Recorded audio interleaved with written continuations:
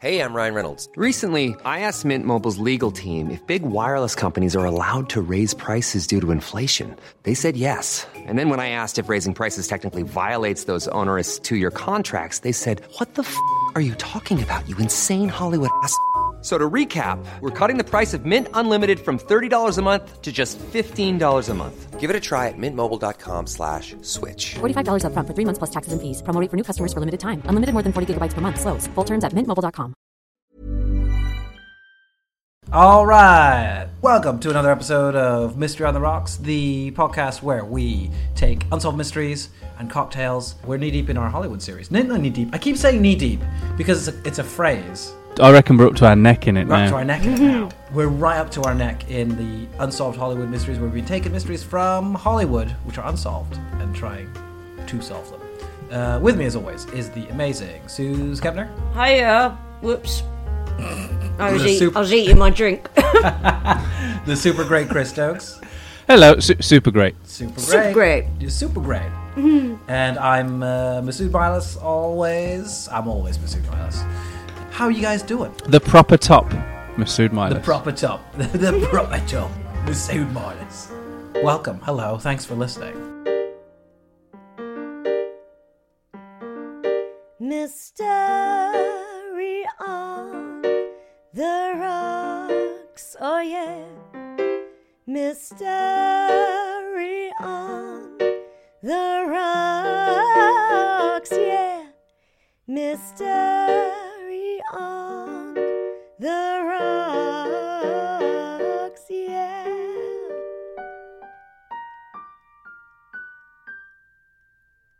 What are you guys drinking? What am I drinking? I'm drinking. Actually, I thought it was time to wheel it back out again because it's only shown up in a mini episode, and we did put some effort into it. But it's a Mystery on the Rocks original. It's an 1833. Oh yes, the old oldie 1833. Yeah, A very pretty colour. So it's gin, limoncello, and Earl Grey syrup. Yeah, that's right. The Earl Grey syrup. I love me the Earl Grey syrup. Is tea syrup a good ingredient for a drink? It's a pretty good one. I like it. have found out that it is. If you just make it with breakfast tea, is that all right? You could tea syrup, yeah. Yeah, you could make it. Would you then whack it in a cocktail with something? Yeah. I wouldn't just make a cup of tea. Drink, because otherwise it's just really, really, really viscous sweet tea. Syrupy tea. Yeah, like if I put it with, say, Frangelico. No, but like what goes good? What goes good with breakfast tea syrup? What do you reckon? Oh, I'd probably say something quite strong. So something like, although because the one we did, because that's Earl Grey syrup, isn't it? And so that's a lot more. There's a bit of a different floral dimension to it. Yeah. English breakfast is very. It's not floral, is it? It's just very. I can't describe its flavour. It's just tea. But you can have lemon with tea, so you could do the same thing as me. You could do tea syrup, limoncello, and an other spirit. Yeah, Passara. I'd probably go lemon-based. Something lemon-based, like a lemon-based cocktail. Probably. Okay. So like a citrusy cocktail would probably go quite well with it. Okay. One thing you could do is look at an existing cocktail that uses simple syrup and substitute Just it for chuck it tea in syrup there. and see what it What does. goes on there? Yeah, that's a good one. I'm just thinking of all the possibilities. There are many. They are endless. My IT teacher used to say that. Well, What? the The possibilities are endless. He used to, he used to like... What, did he work at Gateway, the failed Apple spin-off company? What the fuck's Gateway? He did like the sound of his own voice and used to pontificate, sit in the middle of the IT lab. Oh, God. Because computers are commonplace now, but back then it was like there's a computer lab. Yeah. Absolutely, yeah. And they were he great sounds big unbearable. desktops. Yeah, so he would sit in the middle and then he'd pontificate about where computers were going. And I remember him once saying, of course, someday we will have MP4s. What, video? He weren't fucking wrong. What's an weren't. MP? So MP1 is like a member of parliament. Yeah. MP2 is a Word document. Yes. MP3 is something you listen to, like a song or podcast. And MP4 is a video from the future. Yes. So what's MP5? COVID. Oh, Plandemic. Yeah, I think not. Plandemic, mate. Well, anyway, would you like to know what's in this yeah, drink? what is in your glass? More than anything, I've been watching you try and drink it all Yeah, night. and that's emphasis on the try. Absolutely. I've been like, what is happening? I made a couple of errors in my Maverick drink making. So I made a snowball which is, Advocar and lemonade. It's not like any snowball ever. No. Brilliant. Bright yellow snowball, Advocar, lemonade. Add on top, I was like, squirty cream. But dairy-free squirty cream called Food Heaven, which is a fucking lie. So Is it no good? Is it dreadful? It's not. It's not dreadful. But as we all know, my bar is pretty low when it comes to food, and it tasted like it tasted extremely synthetic. However, it's very stable. Whereas if I'd used like just regular dairy cream, it would have broken down and sunk in the glass. Whereas this, no chance, mate. You could probably use this to grout a bathroom. So I sprayed some in, thinking, well, that'll fall down. I sprayed it above the glass, and it didn't fucking move. And the drink had trouble getting past it. I also put 2 big marshmallows in the top, which didn't help. I think the marshmallows were probably that was definitely the culprit there. Like, because it is dairy free, Yeah. and I recognised it when Suze held the can up. Like Oh, that's you've what used we that? get. Yeah, we get that cream as well, and it is like in a sci-fi film when a spaceship's hull is breached and they use sealant. Yes. it's like that. Basically, it could be It's that. brilliant. it's quite solid, but it's actually not horrible at all. I was telling Chris, it tastes like Dream Topping, what my grand. Yeah, do you remember Dream Topping? Is Cool Dream Whip. Top- oh. Cool Whip, basically. Oh, Which so is Cool Whip is a completely different thing. I didn't know this. Is it? It sounds like it. Can you tell me what? Can you please tell me what Cool Whip I is? thought Because- Cool Whip was the same as Dream Topping. I'm going to look it up. Because I was saying, I only know Cool Whip from Family Guy, and when I used to watch Family Guy, a lot of the cultural references went over my head completely. Yes. So, while I found it funny the way that Stewie pronounced Cool Whip, didn't know what it what it was. is. Not a clue. Which, Dream Topping is a non-topping. Hang on. It's a non-topping. It's a non-topping. Don't fucking eat it. A dairy-free pre-whipped synthetic. It's not dairy-free though, because when I looked at the ingredients, it had a bit of milk powder in it. Cool Whip. I imagine it's the same thing. It's about the same. Ah. Yeah, it's about the same. It's basically. I have massive deja vu. Like, I don't normally get it, but I had a proper bit of deja vu there.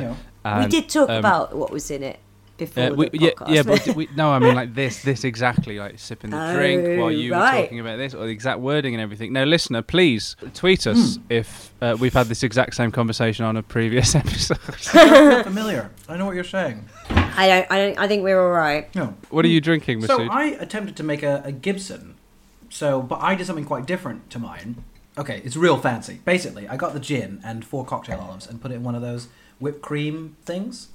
The siphon whip thing. Food Food heaven. heaven. I put it in one of those with a cream charger thing. So I put like a nitrous canister in it. Shook it up with the thing. So like. Hello, I'm Alan Sugar. Can you tell me what these canisters are? I keep seeing them out and about, and I don't know what they are. Please, thank you. So, Elvis balloon. The idea is you infuse the cocktail onions with the gin, and then you just make a martini. Just make a regular martini, and then pop a gin in it. And it's there's a little bit of complexity to it. It's not. I might have slightly messed it up because I didn't have the gasket, the like rubber gasket in when I originally did it. So I have no idea if this is how it's supposed to taste, but it tastes all right.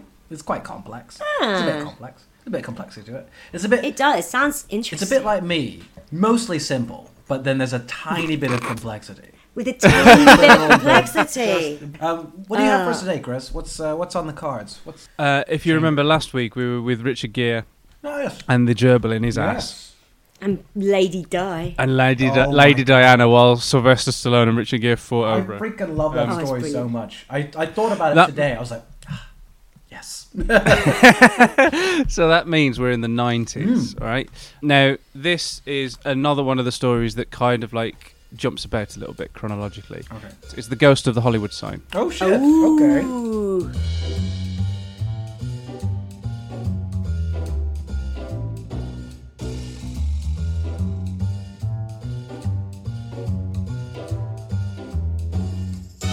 Originally the Hollywood Land sign, wasn't it? It was originally the Hollywood Land Hollywood sign, Land, yeah. But in 1990, the land has long since fallen. Oh, Two dog walkers are walking their dog near the Hollywood sign, and they see a woman who looks dazed, confused. She's all in white, and it's period dress as well. Like, it's not contemporary. It's not from 1990. Okay. Mm-hmm. They see her, and she just vanishes before their eyes. Okay.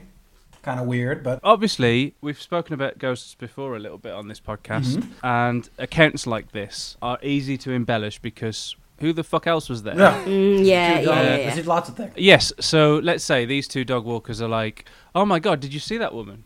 She just vanished before our eyes. There's no one else around there to say, you saw fuck all. Yeah, I would like there to be I think that would be so useful in the world as a third corroborator. Somehow, you just sort of pops up and goes, Who didn't know him? You saw fuck all, mate. Yeah, it feels like a very Rick and Morty idea, doesn't it? Like, Rick has taken it upon himself to sort of like pop up at every second, just in case people do this. It's sort of like to stop things getting out of hand. Yeah. You know, where people egg each other on, and they're like, "Oh my god, did you see that? You didn't What see was it? anything. The Did thing you see that- that? It was nothing. You can't corroborate it. It's just two people. People see, and it's not the only sighting either. The sightings have happened over time, independent of each other. They all report the same thing. Oh, it's the same person. The same person and a specific smell. Ah, Is it Rudy Giuliani's? fucking Blow-offs. leaking. Hair dye. Leaking Yeah, hair yeah, dye. Very chemically peroxide-y. No, the smell that they report is gardenias, like a specific.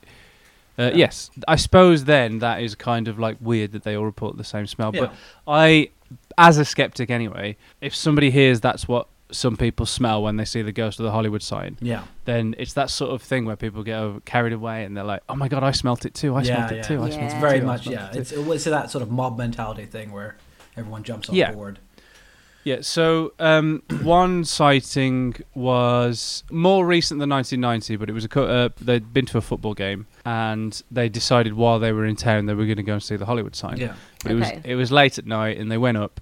How close were they to the sign? Because the sign is pretty big, and I'm sure there's like a certain point where you can't get too close to it. Or can you just walk right up to it? Each letter is 50 feet high, I think. I think something like 30 feet across. Yeah. So yeah, they're pretty big. And incidentally, not there originally to advertise Hollywood as a movie industry. Oh. It was a real estate thing. Oh, really? Oh, that seems really weird. So they were put up to advertise property in that area of Hollywood. Oh. And they intended it to only be up for a year, but then it became this like tourist attraction. It's still there. Yeah.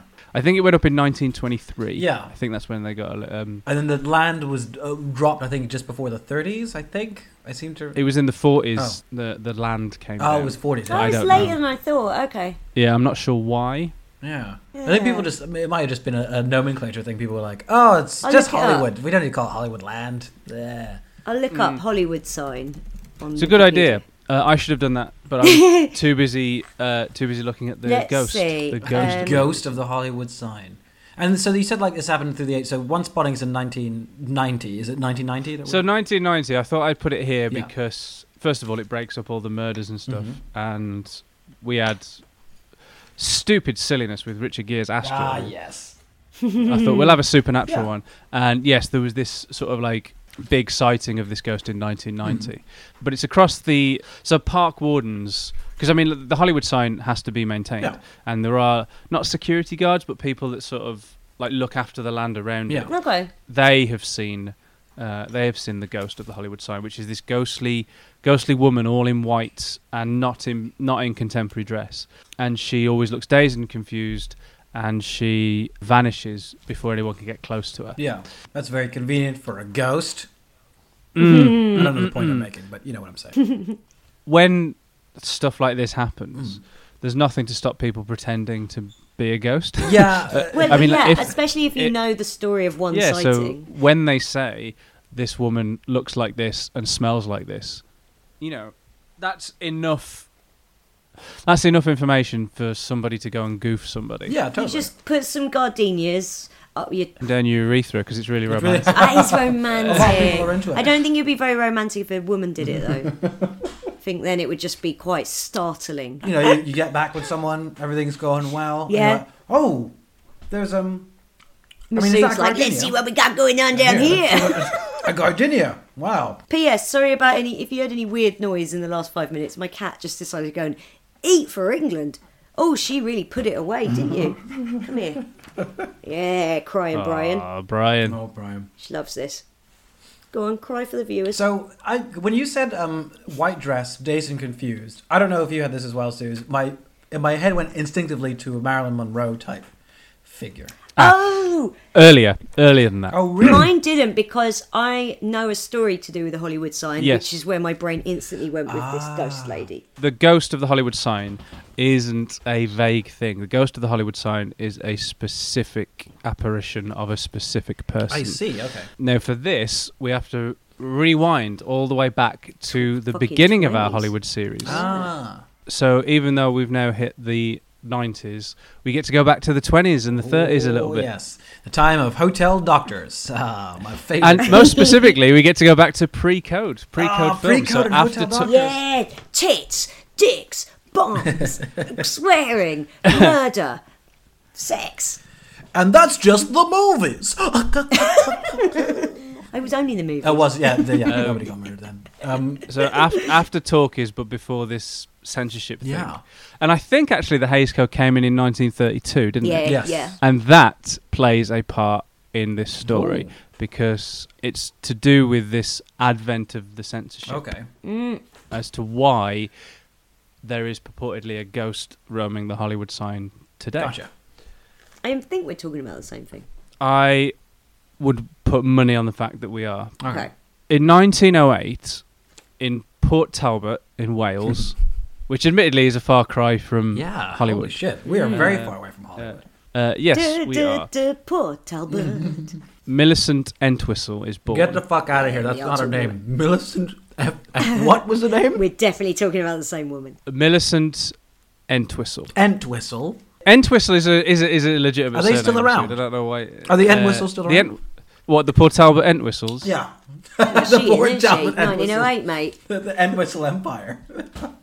She was born in 1908 in Port Talbot, and she was moved around a lot, but her parents split up. Okay. And her father relocated them to the States, specifically New York, I think, actually. Yeah, New York. So they went from Liverpool to America in 1916 when she was 8 years old. Christ, that would have been a hell of a culture shift. And she kind of followed her father, who was something of an actor, into the trade, and she became like very prominent on Broadway. She was just like a protege, like phenomenally talented actor on Broadway, to the point where she inspired Bette Davis. Jesus. Yeah. We got to change that So name, though. Entwistle. Nobody's going to go for it. I'm done. Well, they didn't change Entwistle, but she changed her first name, so she wasn't known as Millicent. She became, her professional name, her stage name was Peg Entwistle. It was so, like, it's such like a ordinary name to change it to. Like, I think of Millicent. She should have It's kept quite a that. glamorous Yeah. name. Millicent is very, like, as much as I was ragging about it, I think, like, that's a name you'd be like, oh, Millicent It's the Entwistle. it's the Entwistle that sounds not glamorous. So she went, I'm going to change it to Peg Entwistle. To Peg. Then people can call me Pentwistle. What I just did was offensive. To someone, but I can't work out who. I'm going to keep calling her Pentwhistle. I like that. That's a great little Yeah, little let's call her shorthand. Pentwhistle from now on. Anyway, so she was on Broadway, and a young Bette Davis saw her in this play, and was like, I want to act. Fuck. Yes, she was, by all accounts, phenomenally good. Even like all the critics were saying how brilliant she was, and even to the point where they were like, "This place stinks." That Peg Entwistle is fucking brilliant. Though. It was like that kind of. Oh my god.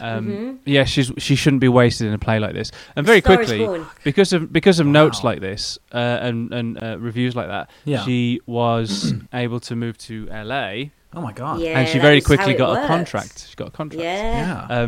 And her first big film became her only film role.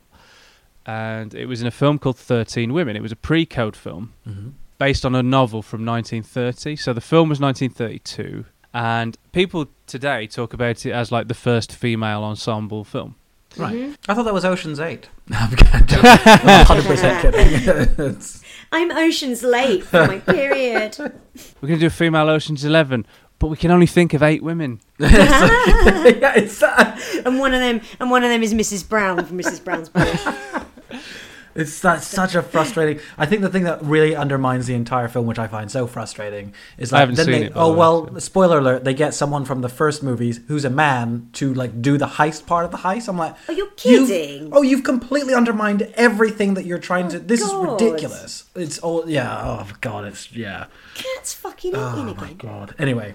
That's a spoiler. Is it Don Cheadle doing his Dick Van Dyke? I would, you know what? That would almost be not forgivable, but I'd be like, wow, that was slightly worth the price of admission.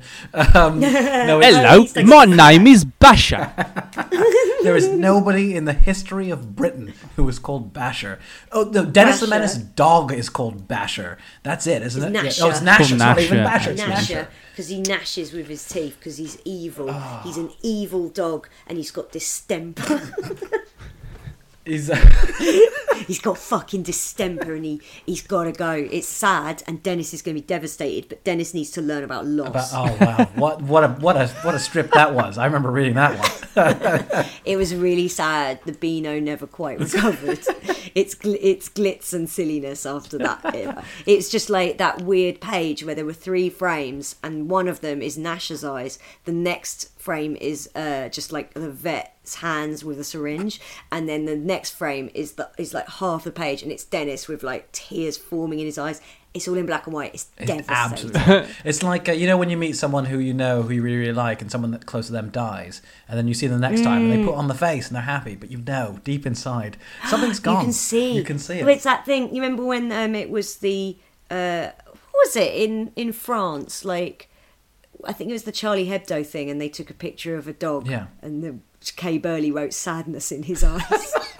It's like, mate, he's a fucking dog. Dog's fine. Don't worry about it. Dog's not going, oh, I heard what happened with the Charlie Hebdo shooting. That's awful. The dog. That's awful. No fucking idea. Might as well have like just put a fucking. You could just put a record scratch and have sunglasses slide down its nose. It would be the same fucking dog. Dogs famously hate attacks on freedom of speech. They're big against. They're totally against it. They're very free right speaking animals. Attacks on freedom of speech. Squirrels. Not keen on that either. Yeah, they're fed up with them. And postmen. Like it's the big 3 for them. And sometimes they like to chase a car.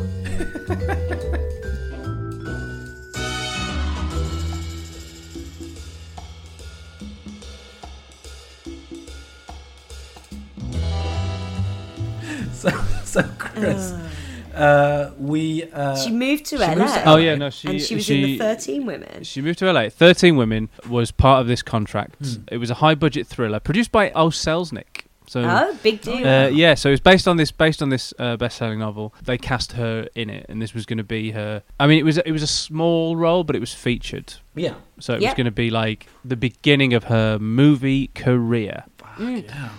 It was starting to go well for her. She'd been her father when they moved to America in 1916. She was 8 years old. 6 years after that, so she was 14 in 1922. Her father was killed in a hit and run. Oh Jesus! In New York, and so she and her 2 half brothers were taken in by their uncle. So I mean, obviously she'd already lost her mother because they'd split up and they'd moved away. Yeah. Then her father died. Like, she was an orphan at 14. Then when she started to do all right at acting, she met a guy. She married him. She was 19 when she married him. And it turns out that he had a former marriage that he'd kept secret, a 6-year-old son that he'd also kept secret, and... Who keeps calling you daddy every time I come to pick you up? Nobody. It's nothing. Well, it's the neighbour boy. I mean, I was reading this and I was thinking, okay, I couldn't find the angle. Like, why did it upset her that he'd been married before and that he had a kid? Yeah. But it's because he kept them secret. Totally, yeah. And also, not only was he ducking on alimony payments for this kid that he'd already had in a previous marriage, he was ending up in jail a lot, so she was bailing him out. Shit. Like, at such a young age. He was a piece of shit. It's funny. Yeah. Wow. What a fucking. Oh God. Yeah. So that was 1927. She married him.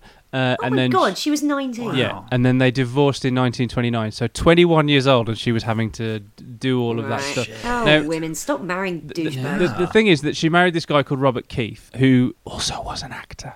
Oh. But, and I think maybe again indicative of like Hollywood at the time, was a man's world. and he started to do all right at acting. Like his career had a kind of resurgence. He ended up, this was 20 years later, but he ended up being in Guys and Dolls. Oh, who did he play? Does it say? Yeah, wait a minute. Lieutenant Brannigan.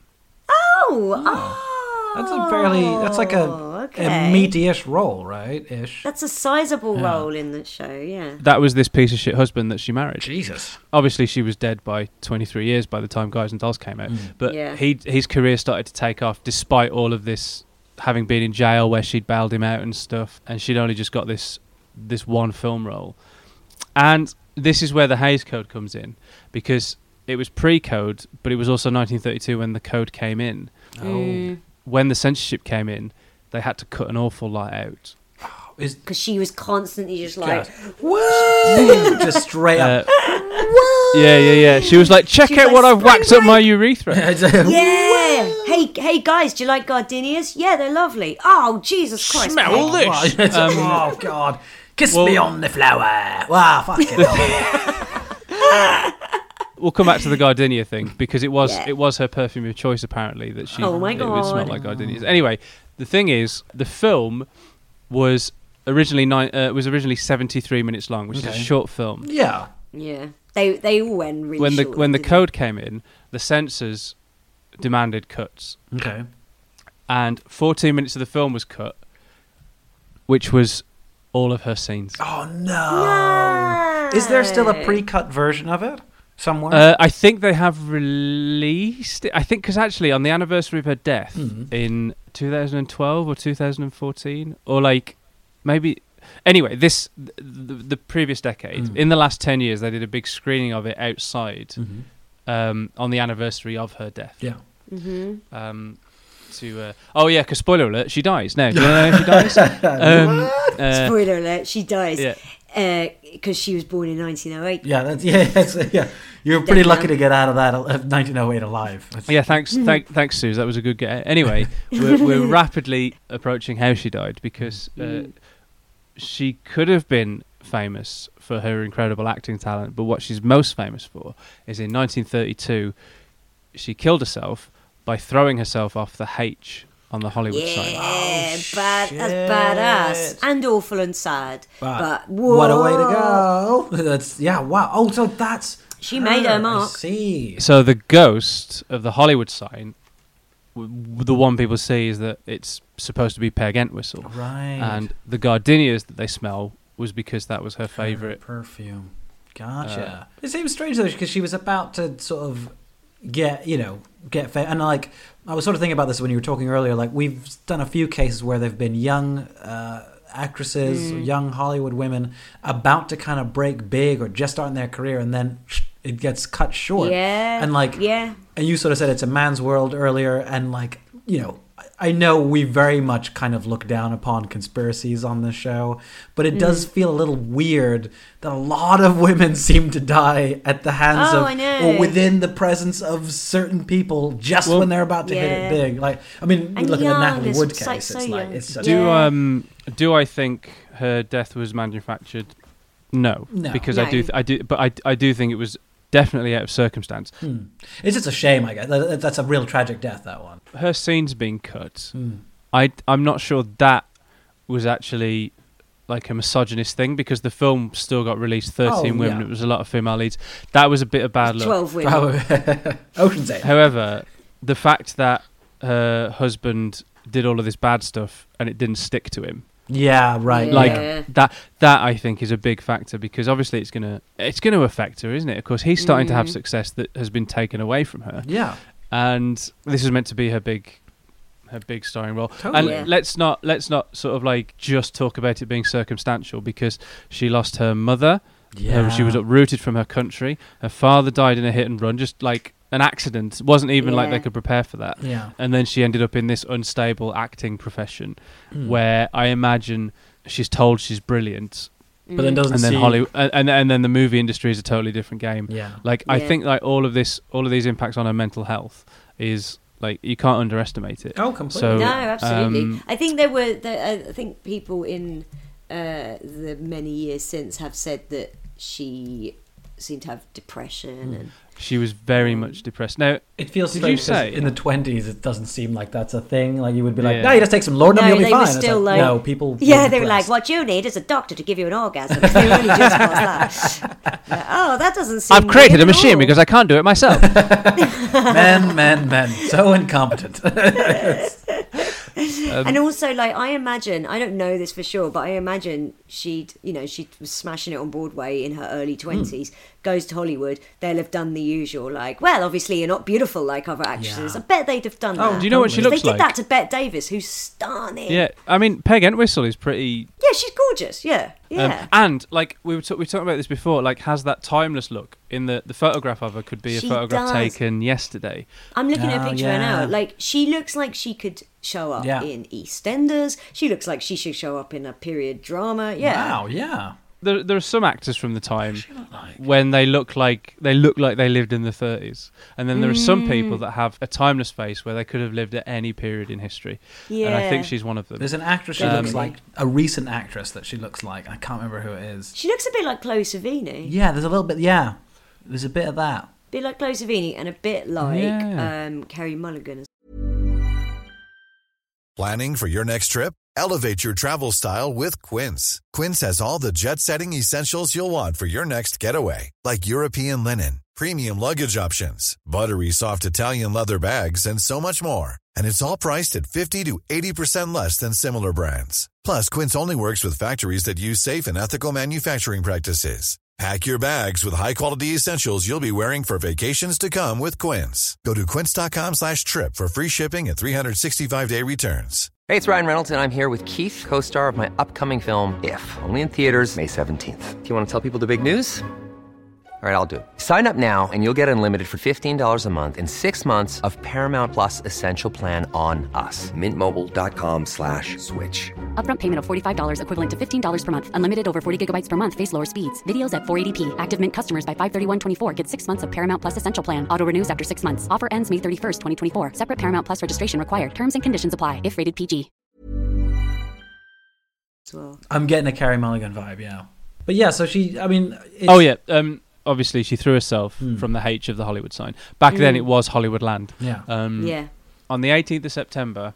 I mean, and the H is definitely the one to throw yourself off of if you're going to do it. Don't throw yourself off the O. Nobody gives a shit about the O. You gotta go for the H. Well, it'd be weird, actually, if she picked a letter in the middle. Yeah, like an L. yeah. The W. She's like, which L? Go for the H. Yeah. One leg on each L. I love how Masood was like, don't do it from the O, because I'm sitting here going, which one? Which one? Oh. But on the 18th of September 1932, a woman was hiking below the sign and she found a shoe, purse and jacket. When she opened the purse, she found a suicide note. And the suicide note was written, I am afraid, I am a coward, I am sorry for everything. If I'd done this a long time ago, it would have saved a lot of pain. Signed P.E. Which, you know, sounds like, it's awful. Now, at that point, she obviously was like, well, what's this? And she looked down the mountain, and that's when she saw the body. Shit. Jeez. Yeah. So she reported it to the LAPD, handed in the items, and then a detective and two police officers, they found the body in the ravine, and she remained unidentified for 2 days. Oh my God, that's really horrible. Until her uncle, because obviously she'd been taken in by her uncle after her father died. Yeah, right. She'd been living with him. He identified her remains because this is terrible for him as well. He connected the fact that she'd been missing for 2 days with the description and the initials PE written on the suicide note, because the suicide note had been published in the newspapers. Oh, fucking hell. Oh, the press is so gross. This fucking yellow paper nonsense coming back again. Who was that awful woman who we covered? Not Hedda Hopper, but the one from before. Oh, yes, I know who you mean. Llewellyn the gossip Parsons. columnist. Yeah. Llewellyn Parsons was like, I'm going to print about what an afraid coward this bitch was. That'll be great. Looks like I'm on my way to get a Pulitzer. He was like, oh, hang on a minute. Her initials are PE. She's been missing for 2 days. Oh, fuck. Yeah, so that's when he went and he really identified horrible. her. Yeah. Oh, here we go. It was in 2014. 100 people marked the anniversary of her death by gathering in the parking lot of Beechwood Market in Hollywood to watch 13 women on a big outdoor screen. I think we could say they all gathered to jump off the edge. Wow. They all had little parachutes. They were like, oh no. Apparently they held a thing and proceeds from it went to the American Foundation for Suicide Prevention. in her good. name.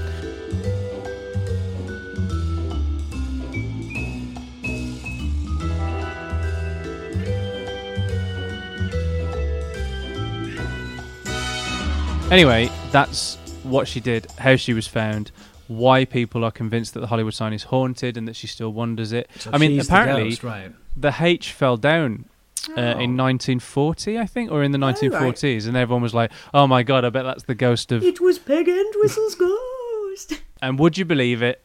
As soon as that got mooted, the fact that there might be a ghost of her, people started seeing a ghost. Yeah, right. Oh, well, it makes sense because the H fell down and then they proved it was a ghost. Yes. And then the ghost kept popping up. I do like that the She was ghost, like, I'm she's finally like, famous. it's like, God, nobody cares about me anymore. All right, then, I'm going to push this H over. There we go. That'll show him. When we started, and Suze was like, "Oh, I know who this woman is." Like, what have you heard about her and how and what? I knew that I thought she was older than this, and I thought she'd been knocking about Hollywood for a bit. I thought she'd hit Hollywood in the early 20s, and I assumed she'd been a victim of the silent movie, talkies coming in, and a lot of actors either had like heavy foreign accents and couldn't do talkies because they were like, that's not a good American voice, or she had a voice like, hello everybody, I'm Peggy. She was Welsh, Yeah. so I suppose. But Hello. She probably could do an American accent on Broadway. Yeah. I thought she had like her career really hit the skids, and I kind of mix it up a bit with the story of Lupe Velaz, or whatever she's called, who Frasier talks about, who was a Hollywood actress whose career had hit the skids. She took an overdose, did her hair and makeup all beautiful, took an overdose and thought, I'll be found and I'll make such an impact because I'll have died looking so beautiful. She probably had immense emotional problems, but it made her throw up, and she like smashed her head open on the toilet. Oh shit. and died and was found like that. Anyway, so I thought, like, I kind of got it in my head like, oh, Peg Entwistle was like, fuck you Hollywood, here's me making my big impact. But I'm sure there was an awful lot more to it than that. Without she a probably doubt. had terrible depression, and I mean, I think that's the big takeaway, because it's only one setback from her first film, and like, this story even gets more tragic. Is that a couple of days after she threw herself off the Hollywood sign, a letter arrived at her house offering her another big role. Oh no! Right. But to be honest, like, I doubt that would have made her go like, "Oh, I'm so depressed." Opens it, hot diggity damn, I feel awesome. Like, I think her brain was wired a certain way, and I think she had she needed help. That wasn't without available. it, wouldn't have been around at the time. Totally. Unless you went to a hotel doctor. No, definitely not. They are not also psychiatrists. They're not. Well, it's as I What think you we've need is talked some about- almonds. But I'm allergic to it. Eat the almonds.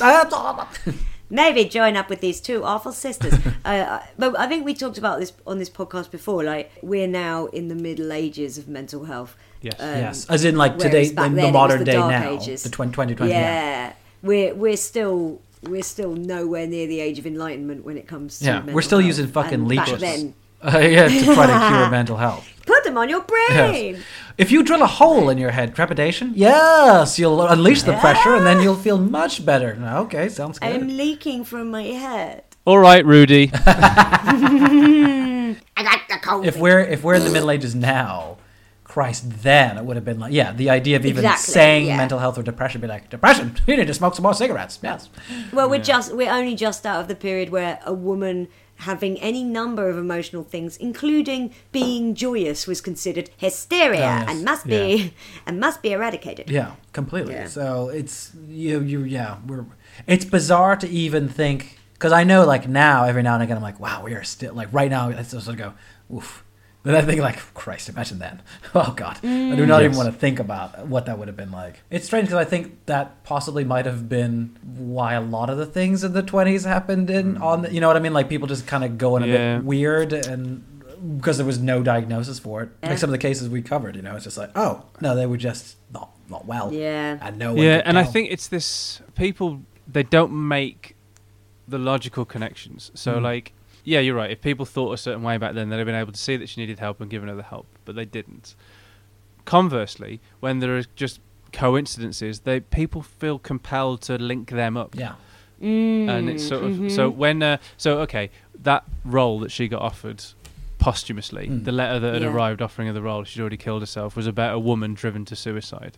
In 13 Women, one of the women is driven to suicide. Yeah. Not even her, I suppose technically her stepson, but you know, the son that her husband kept secret from her. The 6-year-old kid. Yeah. He grew up to be an actor called Brian Keith. Called Richard Gere. And he had his own show on NBC in the 70s. Okay. The Brian Keith Show? It was called The Brian Keith Show. Get out. Hey. That's back when that's all you needed was your name? Yeah. Now, I would have loved to live in the 60s. He cropped up in a lot of stuff. He killed himself as well shit. in 1997. Right. Yeah. So then people are like, oh no, it's the curse of Peg Entwistle. Obviously she haunts the Hollywood sign. And it just feels really gross that this poor woman was completely driven to do this because she thought there was no way out. She's got terrible mental illness. She's a ghost. And a ghost that curses people. Yeah. So no, she's not even allowed to sort of like rest in. I mean, if you check, Peg Entwistle is not known as an actor anymore. She's known as the woman that jumped off the Hollywood sign. Yeah, and I bet people reduce it to, and she was heartbroken and her career wasn't going. Well, look at me. I thought like, oh, her career had really hit the skids. I still thought she had depression. There's the story, isn't there, in the 20s of that woman who jumped off the Empire State Building. Who was about 22, 23, and she was holding a note, I believe. She fell onto a car and obviously died immediately. But the note was like, I just want him back. And people were like, oh, see, she'd been dumped and she was heartbroken. I'm like, she had pretty severe depression. No one goes like, I just got dumped, I'm going to kill myself if all they've been is just dumped, you know. If you want to see how some people are actually, like the way that they tell the story and how insensitive it is, if you Google image search paranormal witness lady in white at the Hollywood sign. Paranormal witness lady in white at the Hollywood. Okay. There's going to be scary ghost pictures. They're going to fuck me up. Witness. Paranormal witness. What is it? Ghost at Hollywood sign. Yeah, just Google image search that first image that shows up. Hollywood sign. Alright, let's check it out. Oh, that's dreadful. That's really shit. I fucking hate images like that. Bloody hell. That's so fucking... Hollywood sign haunting, the good skeleton. What? Jesus. Oh, and it's got with the mouth, with the teeth and the little blood and the hat. Because when you described it, like I said, I did miss, obviously went straight to Monroe, but then I always just imagined, just normal woman just kind of like wandering around. Like, it's like, oh. quite ethereal. If this is the ghost that people are seeing. But yeah, not like some like fucking dog shit Hollywood TV like recreation, like, and she looks like a zombie with the white eyes. Fuck off. Yeah, and also, what harm could she mean anyone? Yeah, no. Even if let's say ghosts were real, what harm would she be doing? Sort of like, I always think that the ghosts that we use in movies, where they just do things like opening cupboards and like smashing plates and things like that, it's like, These are parlor tricks. These are things children do. That like, what do you do? Like, if you're a ghost, like, do something fucking real impactful. Don't be like, let's knock this mug off here. Yeah, that'll really piss them off. They'll probably just buy a new mug, is what they'll do. I saw a film from 1992 or something like that, called Ghost in the Machine, about a serial killer called the Address Book Killer. Oh my god. And he's... P.S. This is all fiction. I'm not telling you a true story made into a film. He would steal an address book and then kill everyone in the address book. Okay. And he steals a woman's address book and then gets killed in a car accident. Where he gets really badly injured in a car accident and put in an MRI machine, and he dies in the MRI machine, but he enters the machine, so he's the ghost of the machine, and he's just going around like electric cables killing people in all crazy ways. So he ceases to become the address book killer.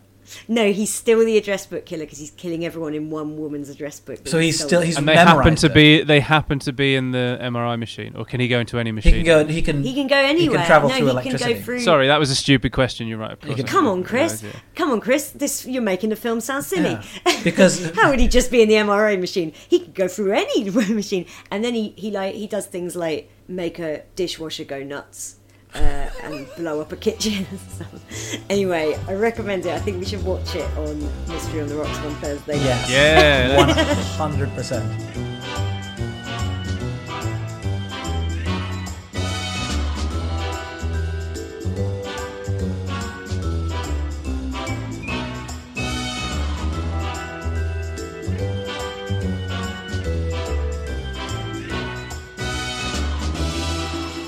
So, to summarise, I don't think the Hollywood sign is haunted. No. Obviously, the terrible thing happened where Peg Entwistle threw herself off what they presume is the H. They found her purse and stuff by the H, and then her body was down the cliff away. But so she jumped off the Hollywood sign to her death, and now people are seeing a ghost there. Now, it could be the case that some people have heard about the ghost before they've heard of Peg Entwistle. They know what the ghost looks like and say they've seen it. Yeah. Or there are some people that pretend to be Peg Entwistle as the ghost. I mean, we know that ghost walks are a thing. Yeah. Yeah. I had to pretend to be a ghost once. Were you hired to be a ghost? Were you on a ghost walk tour? Yeah. Really? It was in a haunted... Where was it? It was somewhere in fucking Kent. This great big stately home that's haunted, and they were like, you have to hide in this toilet. It's the most haunted bit of the building. They were like, we'll put you in here. I had to dress up all in white, classic ghost, and I tapped my face, so my face was all white. They were like, we'll have the room dark, and as we open the door, the light will come on you, and everyone will be like, I had to wait in there for an hour and a half. Oh. And I'll be honest with you, it was fucking terrifying. Yeah. But in my head, I imagine it was just like, you just sat there on your phone and just like, lights come on. No, because it was like 2006, 2007, maybe. I was in my early 20s. We didn't have smartphones, and in those days, like, your phone makes a noise. So I just had to go and wait in there. For an hour and a half. In the dark. For an hour and a half, because they were, Such just a big fan of it, how like our podcast is getting to the point now where the three of us end up saying, of course, back in those days, you didn't have 2006, 2007. I did it because, of course, computers are commonplace now. Back then, you had computer labs. It was genuinely, I hated it. And at one point, like, a door in the room, it was the toilets. Like, guests would use the toilets in there. But one of the doors just slowly closed. Oh, shit. Which I'm very sure, both then and now, was a ghost. Was just, sometimes doors just close really slowly. But my first year at uni, we were the last people to live in these halls because they were condemned. Oh, shit. We'll get one more year out of them. Don't worry about it. Yeah, when we lived there, lots of rooms were already condemned. They were just locked. Okay. Couldn't get into them. What was wrong with them? Yeah. I don't know. And it was an old convent. The halls was an old convent. Right. And horny nuns, baby. Oh. Some people played a really long game. I discovered it and they let me in on it because I was like, They'd found a way into one of the locked rooms. And they would make noises. They did this for months. They'd go in and they'd make noises from this room that we knew was empty. And so, like, everybody get carried away. You're 18 as well, so you're like, oh my god, did you hear that from that room? Oh my god, oh my god, oh my god. And they did it for like weeks and then months, and it was like, I definitely heard something in the room that night. Did you? Yeah, I know, absolutely. And because it was a big house, so it was like 2 floors upstairs and downstairs, so there were people under that empty room going, I heard people walking around it last night, and then other people next door to it would be like, I heard it on the walls and stuff. And they basically just broke it in and sort of like, let's fuck with everybody. Jesus. And then we were all outside once, and they'd gone in. I was in on it by this point because I was like, it's you, isn't it? And they were like, but don't tell anyone. Yeah. Right. And we were outside that one time, and there was a candle on in the room, and it was just sort of like flickering, and they were like, that's the empty room, and then a hand appeared. That's amazing. And then everyone was like, oh shit. And then from a charity shop they got an old gramophone. They started playing creepy music on a holy shit, this is funny. Real commitment. And it was coming from the and by this point it had been going on for about 4 or 5 months. Oh right. God, do you remember university? We did you sound like, I wish I went to university now. That sounds amazing. I think actually everyone had sort of like decided that tonight will be the night. So the music was playing from this gramophone. I was glad I was in on it, and I was like, and I was stoking it up from the shit. You can definitely hear it, can't you? And then they were like, let's go up, and they were like, it's coming from that room, and then they I think it was Shane, he was properly freaking out. And he was like, I'm just going to break the door down. I'm just going to break the door down. Oh, shit. So he kicked the door. It was like he kicked the door in because it was still locked. And then I didn't know this was what they were going to do, but Charlotte was, who sort of like masterminded the whole thing. She was sitting in the middle there with a night dress all over her and like candles all the way around her. And he was like, who the fuck are you? Oh my God. Fucking hell. That's brilliant. incredible. Yeah, That's no, very good. that is a lesson there, because anybody that got sucked in by it will now know that ghosts don't exist. Obviously, people are always having a laugh. Yeah. So, That's it. Yeah. but people want to believe, and they get sucked in, and they're like, "Oh my God, what's going on? What's going Can on?" I And tell they you like to my be scared. story? Yeah, absolutely. go for it. So there's a girl I was at uni with. She was on my course. Didn't live with her. She's called Anna. One night, she was woken up in the middle of the night. She could hear whispering, going, and it stopped, and then it started again like a few minutes later, and she was fucking shitting herself. She could hear it in the room. She went out and she woke up her flatmate. She was like, I can hear there's someone whispering my name. They were like, of course there isn't. She was like, okay. And then it didn't happen again, and then it happened the next night. Anna. By the third night it was happening, her flatmates were like, and they were coming in and going, I can't hear anything, and it was happening while they were in there. On the third night, she went investigating, and she had lost her phone, and she found her phone under her bed. Her flatmates had taken her phone, Change the ringtone. recorded the ringtone to one of them going, Anna, and put it under her bed, like, and hidden it under something. And she went, it was such a fucking amazing prank. I never would have got as far as looking for my phone. I'd have been like, I live in the lounge. Yeah. I just would have literally burnt that house to the ground with everybody inside God. it, and just been like, "See you later, I'm done." Great prank. I think great it's that prank. capacity to be scared, though, isn't it? Because I don't believe in ghosts at all. No, I don't, I no. can get scared in a weird building, in a creepy building. Oh, It's sort yeah. of like, that looks weird. This is creepy. There's a I vibe. fucking and I'm shit myself yeah. in those toilets in that Staley home. It's a good job you're in the toilet. And you know, I had to clean up. They were like, they opened the door. They were like, oh, it's a ghostly The other thing stench. scarier than that ghost is that shit. That ain't gardenias. They went.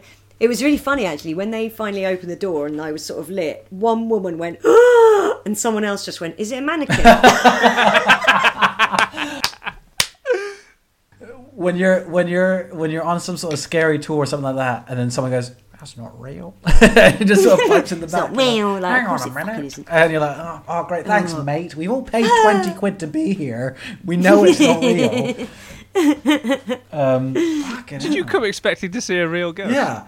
It is a bit like that, isn't there? People It's. are like that. I think it's like maybe people have the same mentality as like, you know, if someone goes like, "Oh, if I had a talking dog, what would you do with it?" It's like, well, I would probably sell it. I'd probably find a way to market a talking dog. and make an absolute and make a fortune, yeah. mint. Because like, if let's say if ghosts exist, I'd be like, right, we're making a fucking haunted house. Here we go. Get the ghosts in on it somehow. I don't know how I'd be able to pay them, but there'd be some sort of exchange of goods and services. Maybe I'll kill you. That's it. I'll kill you a wife. What about that?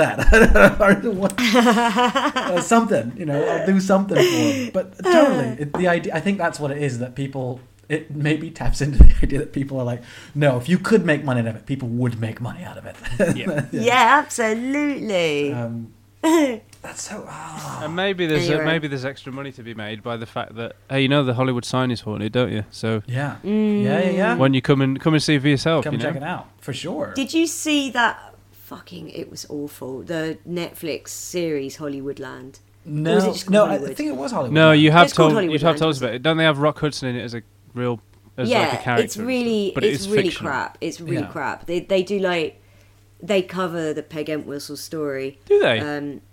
Yeah, but they go, let's make a film about her that pays tribute to her, and it's like the early 40s.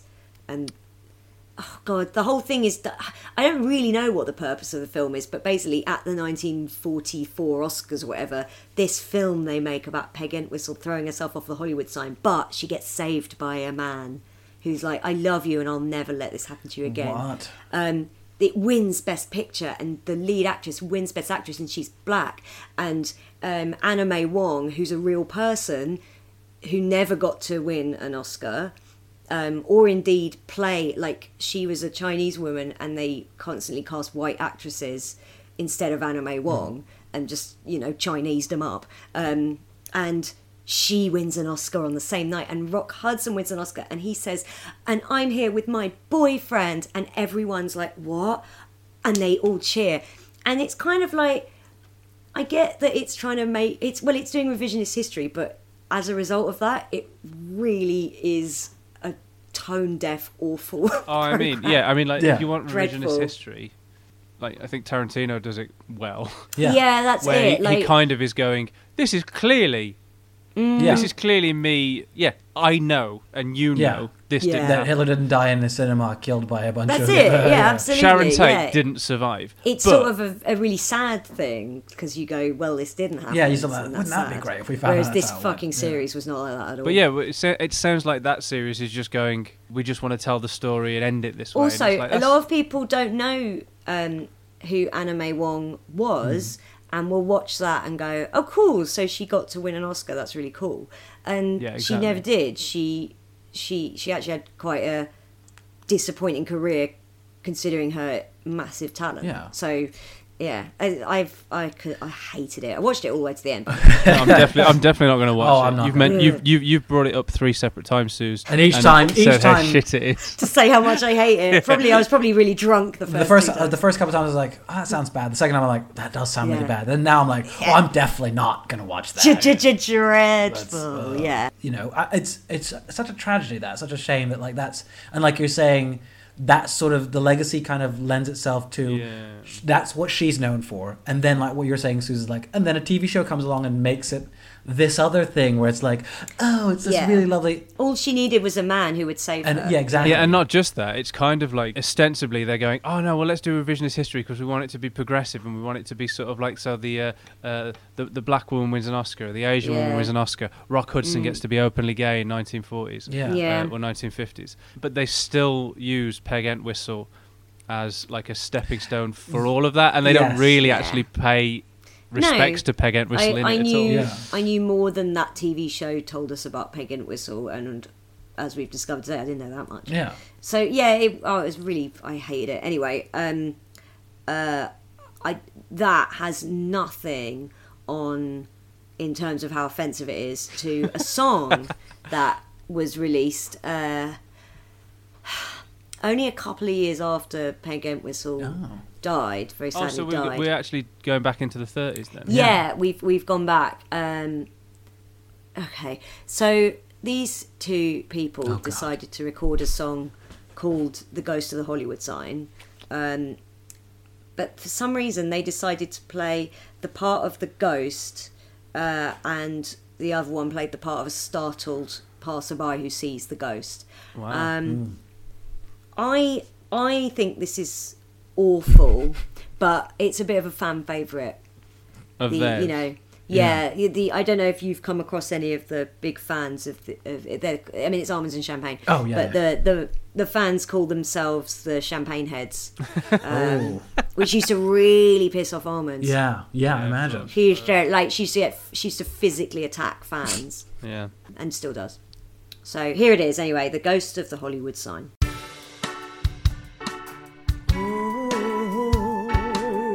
I am just out for a walk. I wonder what I will find today. Not yet. Oh. Did you hear the news? I climbed up the big H, wrote a cute little note, threw it to the ground. I figured if Hollywood wouldn't give me a break, I'd throw myself off. My death will amaze and astound.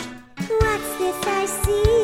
It's a wallet or a purse, just lying here in the Hollywood grass. Oh no, a dead lady, someone call her hers, and her spirit is rising. Oh Lord, what a farce! She's the ghost of the Hollywood sign, haunting you all, sends a tingle down your spine.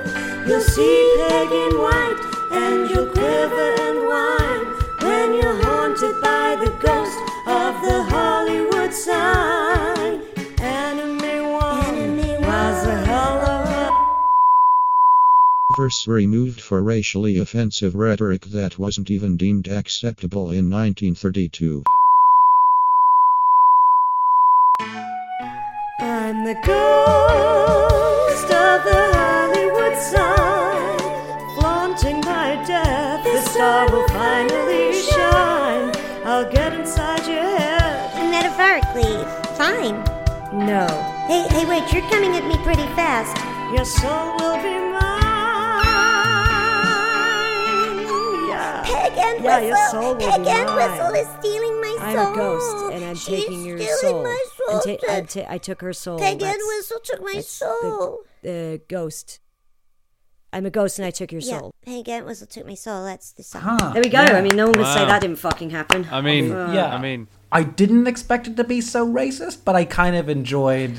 Well, How- I mean, we'll probably have to cut the racial. Yeah, verses. I imagine so. Amazing. I would say thank you to Thanks. Almonds and Champagne. I don't know if I should. No, don't thank I don't. them. I think it'll just I'm- encourage them. They every time someone says thank you to Almonds and Champagne, another dream. Another dies. giant, and another song gets written by them. So the less of And those. yeah, and they go, and they're horrible. Like if you go, thank you so much for that, they go, Thank you, thank Yeah, you. yeah. Oh. and they just walk around after you, mocking you for saying thank you. I think it's their issue. I think it's like a self-esteem issue they have. yeah. Thank you. Thank you. You can find us on all the usual gubbins. Twitter, Instagram, at Mystery on the Rocks, spelt ROX. You can email us mysteryontherocks@gmail.com. But that's rocks spelt ROCKS. We're also on Twitch. What? Yes, that's a thing. It's twitch.tv/Mystery on the Rocks. We stream on Thursdays, some Thursdays at 8 p.m. If you enjoy the show as well, fucking give it a little like, subscribe. That's it. Everybody, enjoy your weekend, because that's when you'll be listening to this, I guess. If you're listening to it on the day it comes out, we'll be recording the next episode Yes. tonight on Twitch. So Live. yes, you'll be able to see how that works. It's as chaotic as you imagine it to be. What we like, eh? What we bye, everybody.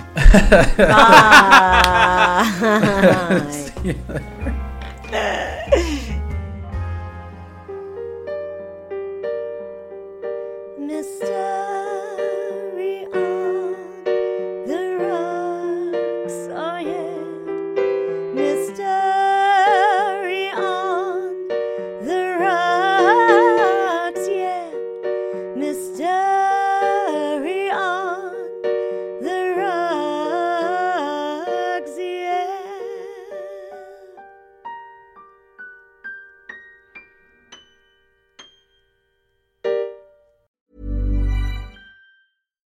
Why don't more infant formula companies use organic, grass-fed whole milk instead of skim? Why don't more infant formula companies use the latest breast milk science? Why don't more infant formula companies run their own clinical trials?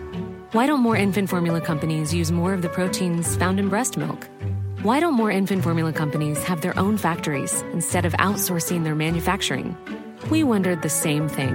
So we made ByHeart, a better formula for formula. Learn more at byheart.com.